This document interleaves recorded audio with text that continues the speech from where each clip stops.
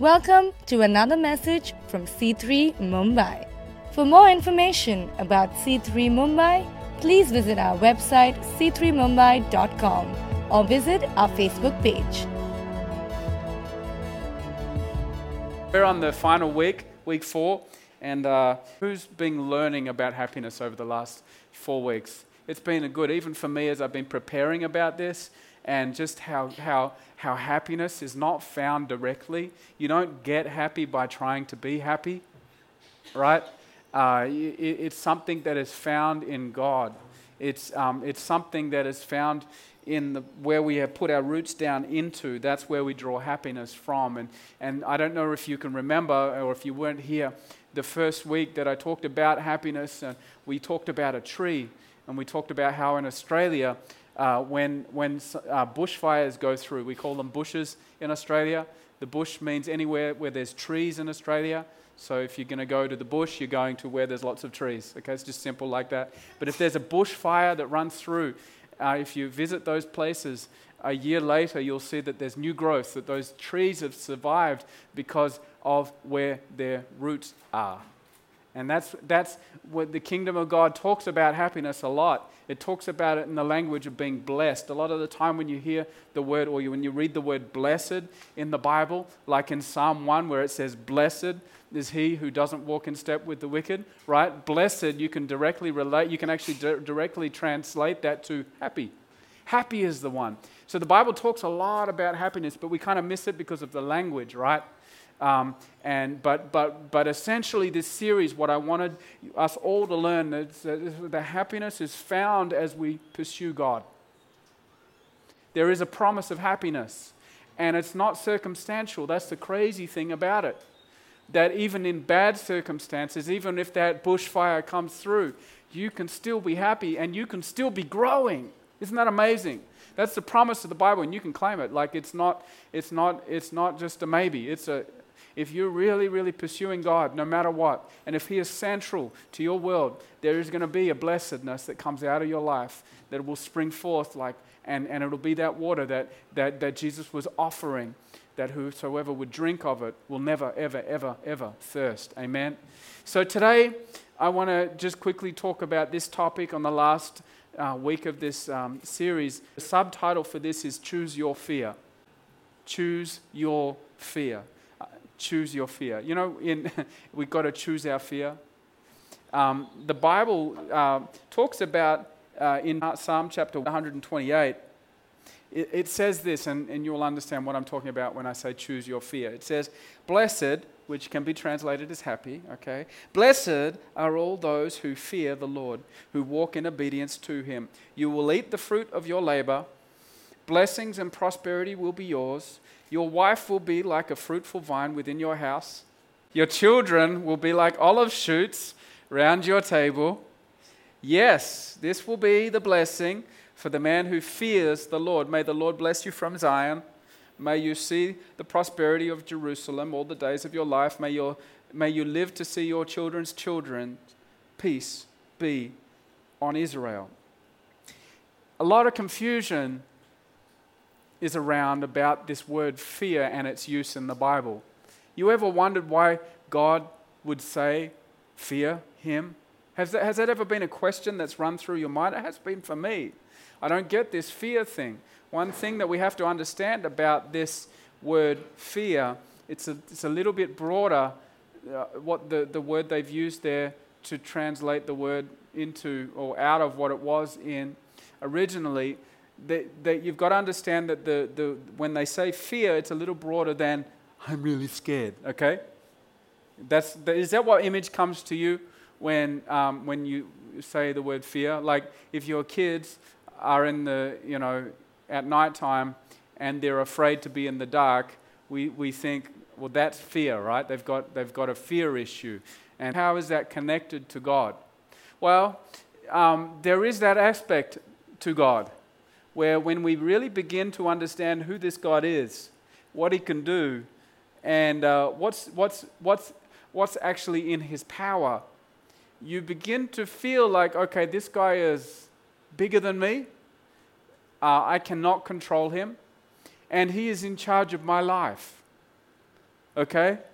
The Bible talks about how God the Father is the judge. That we will all stand before him one day and an account will be given for our lives and all that we've done. And he will be the one who brings the hammer on down as to whether or not we come into heaven or go to hell. Now, what does that produce in you? Happiness or fear? I know what it does for me. I feel a little bit like, oh my gosh, I better get my act together, right?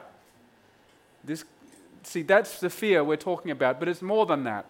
There is this aspect to God where we have to come to this place, because a lot of people think that they can mess with God. A lot of people think that God kind of shifts and shapes according to their will. He doesn't. Okay? God doesn't shift and shape according to your will because of the gift that you can bring him. Like a lot of people think, okay, if I give God like 12 gold bars, but if your motive is to change the will of God, and that's the reason for your offering, you haven't understood who this God is. This living God will not be changed according to what you want. He will only do his will, right? And the Bible talks very clearly about that, but we as humans, we get a little bit uneasy about that. Why? Because, we prefer things to go our way, right? Anybody with me on that? See, fear starts with understanding who this God is. And the word awesome? Awesome? Anybody grew up on Bill and Ted? Okay, only a few of you are going to know about this. Okay, I see a few nods. Awesome! Awesome! You know what I'm talking about, right? None of you do. Okay, it's okay. I'm just going to keep moving. Bill and Ted, look it up. It's a funny old movie. Maybe don't. Okay. The word awesome, when you see something, you say, oh, hey, that's awesome. That word actually comes from an old word that was only in reference to God. We get the word awe from. So there's this other side of God that he is awesome. When you look up at the stars at night, if there ever is any stars in Mumbai, like if there just happens to be a clear night and you see 8 star, or if you go to Pune or outside or Lonavala and you see, oh, there is stars in the sky, amazing. You'll be struck with the awesomeness of God. I mean, have you ever been out in nature and you're like, man, wow. I mean, it's crazy. They still can't understand even us as humans. Their science has been spending billions and billions of dollars trying to understand the human being. And they just can't, because God is awesome. What he creates, what he makes is incredible, right? Awesome. There is this awesomeness to God. So that word fear is also attached to that. It's that, okay, hold on a second. There is this being that is bigger than me, that knows more than me, that is in control, and I ain't in control, he is. So when it says this here, this word in Psalm 128, blessed are all who fear the Lord, that word fear is important. It's important to note that fear entails all of what I just spoke about. Okay? But there's also a choice here. See, the thing is us humans will always fear something. We'll always fear something. There is a lot of things that are bigger than us. I don't know if you've noticed that. There is a lot of uncontrollable circumstances that can come our way. There are a lot of things that we would wish never happened, but they happen. When you think of the natural disasters and when you think of, just things that where our lives can run into incredible loss, or where we run into things where or even as children, when we were supposed to be nurtured and yet we weren't, we may have been abused, or these things can induce fear, right? Okay? And we've all got fear. Who's scared of something? Who's scared of something? Who's got fear about certain? Who's fearful for their jobs? I mean, who's fearful for their future? I mean, I sometimes have those moments where I come before the Lord. I'm just like, God, I'm afraid of what's going to happen, right? Am I alone in that? I don't think so. I think we all have fear. But the Bible is telling us here that we've got to choose our fear. You've got to choose your fear. You're always going to be afraid of something, okay? You're always going to be afraid of something. Now, when we begin to look at what is causing that fear underneath the fear, whatever's underneath the fear, what we usually find is there is some sort of area in our lives where we're not trusting God. And what God is actually asking us to do is trust Him in all areas of our lives. So instead of fearing whatever you're fearing, we fear Him. We take our fear and we go, no, God, I'm fearing you because I know who you are and I know what you can do and I know that you're in control. That is fearing God. I know that, God, you are over my circumstances, you're in control and you've got it. That's fearing God. You understand? We've got to choose our fear. Now, this is a matter of allegiance. Who understands this word allegiance? Okay? I was going to read to you 1 Samuel chapter 8, verses 10 to 18, but I won't, okay? In this scripture, it's where the Israelites, okay, in the Old Testament, whom were the people of God, who were the people whom the living God was amongst, okay, and He was working amongst them, they wanted a human king. They wanted a human king, okay? Right? Because, you know why they wanted a human king is because all of the surrounding nations around them had a human king. You understand? So they're like, hey, everybody else has got a king, and they go to war, and they've got this big king that rides out in front of them, and you know he's a victorious one. It's because of that king that they are, you know, they're able to do what they do. And God was actually not into that. He wanted to be their king, right? And so the prophet, the man of God, and in those days, that's how the Lord would work. He would choose a man that would be the prophet, the man of God, and he would speak to the nation, right? So this guy's name was Samuel. So Samuel, they come to Samuel and say, we want a king. And he says to them, hold up a second. Hold up a second. No. If you choose this, like God didn't stop him, but He warned them. He said, if you choose this is what's going to happen. That king he's going to want your allegiance, which means he is going to rule over you. He's going to take your sons, and they're going to be in the army. He's going to take your wives, the prettiest ones of the land, okay, the prettiest daughters, and he's going to want to marry them. Because that's what kings do, right? And a way of showing an allegiance to a king, even though we may not agree to him, but because of the safety that king provides, we go and have to just obey whatever he is demanding. You understand? So this was the warning that Samuel brought to the people of Israel. They still wanted to go ahead with the king. And if you read every step after that, not all of them, but a lot of these kings, man, they were just rotten guys because they weren't meant to be in that position. Okay? Because we are meant to only have our allegiance to God. We're not meant to fear anything else. Only God. See, we have to choose where we are putting our fear. And God wants it only with Him. Do you understand? You're going to fear. But we need to come to the Lord when we are in fear and say, you know what, I'm fearful of this situation. I'm fearful of this circumstance. And God, in this moment, I'm choosing to trust You. Because my allegiance is with You. You have to be so aware and so careful because, you know, our fear and allegiance are completely linked. And your fear will actually show where your allegiance lies. It's the things that you are most scared of. It will show up the things in your world that are actually and your fear will drive you. Who agrees? That your fear will drive you.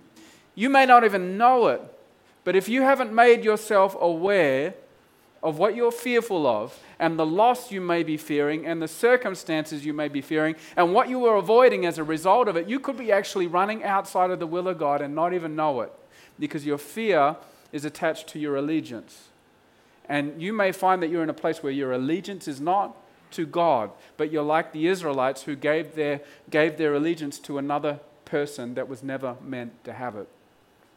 You understand? So this fear concept, you have to understand that the reason why it's in the Bible is because we will fear, we have fear, and it's attached to our allegiance. It's attached to what will drive us. And if our fear is not in the Lord, we will find ourselves getting off track from the will of God. And I don't think anybody wants that. Amen? So God wants our fear. Deuteronomy chapter 10, verse 12. It says this, "And now, Israel, what does the Lord your God ask of you but to fear the Lord your God, to walk in obedience to Him, to love Him, to serve the Lord your God with all your heart and with all your soul?" and to observe the Lord's commands and decrees that I am giving you today for your own good. You know, this scripture is a tough one because oftentimes I'm found, especially for those who are seeking out this living God that we worship, oftentimes they just want this God to come to their beck and call.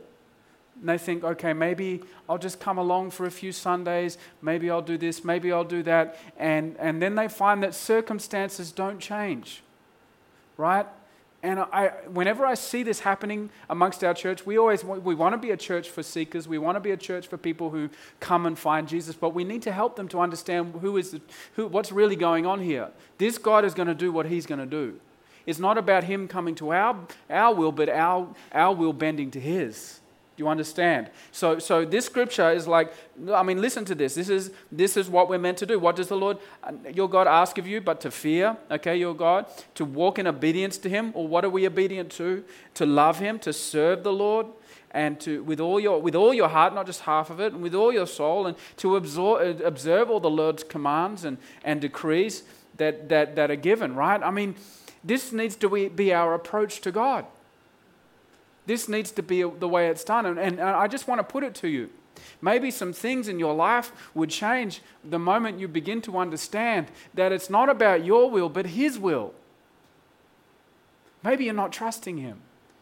Maybe your allegiance is given to something else. Maybe there's some other things driving you. I want you to understand that you need to adjust. Choose your fears. Choose what's driving you. If it's not God, your allegiances are in another place.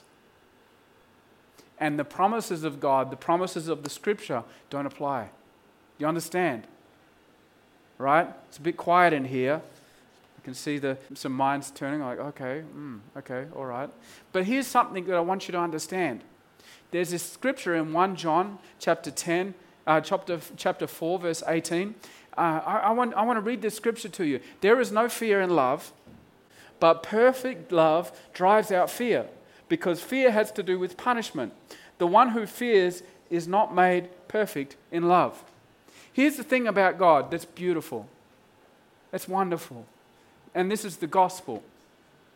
See, everything was put on the cross. All of our sin, all of our shame, all of the reasons why we wouldn't want to approach God and would feel unworthy, all the reasons why you feel like you need to bring something to God and have it ready, or all the reasons why you want to present yourself as good before God rather than just as you really are, is to do with this kind of fear. But here the Lord is drawing us to, He's saying, come, fear me.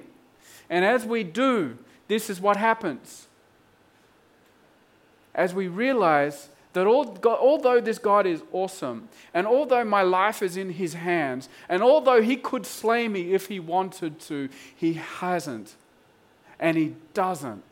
Why? Because He's a God of love.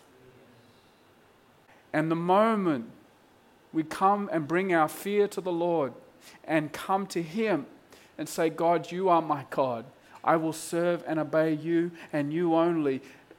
This perfect love that He has, this acceptance, this freedom, this hope starts to walk into our lives. The Spirit of God fills us and fear is cast away. And it no longer drives us, because perfect love casts out all fear.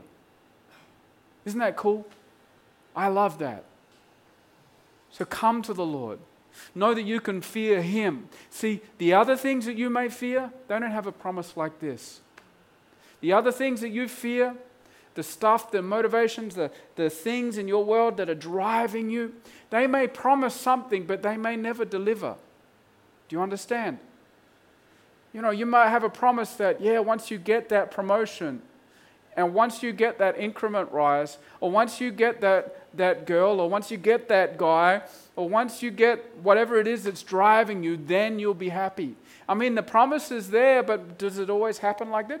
They don't always deliver. You get there and you realize, hold on a second, everything's still the same. But in Christ, when we are driven to Him, when we say, no, my allegiance is to you and you alone, Lord God. You are my driving force. You are central to my life. We come to him, even though we may be broken, even though we may be sinners, even though we may not have it together, that we come to him and say, God, I'm yours. I'm yours. I'm yours.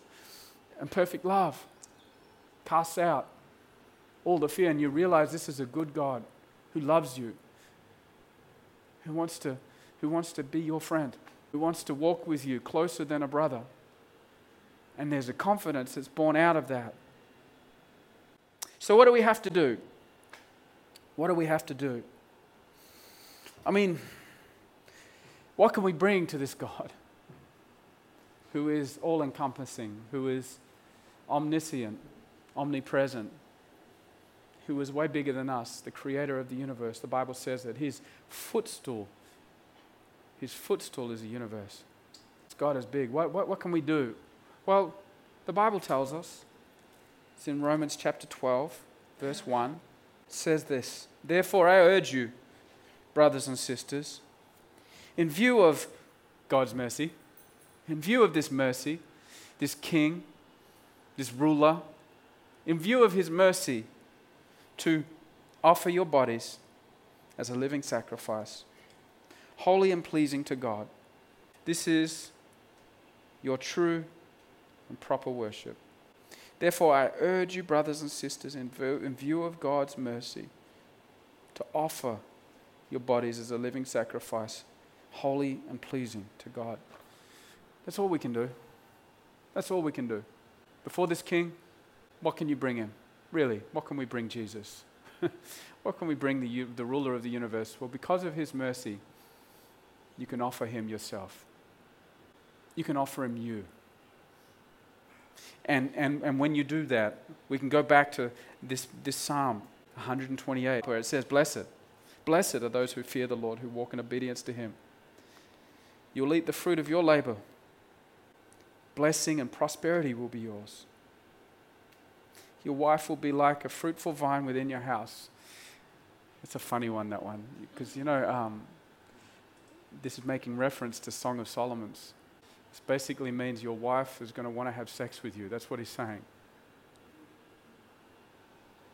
Any men in the house are like, okay. But this is important to know, because a lot of the time, us men, the reason why things aren't working out in that department is usually because we're not fearful of the Lord. We're not doing things in love. We're doing things in haste, and we're doing things in selfishness.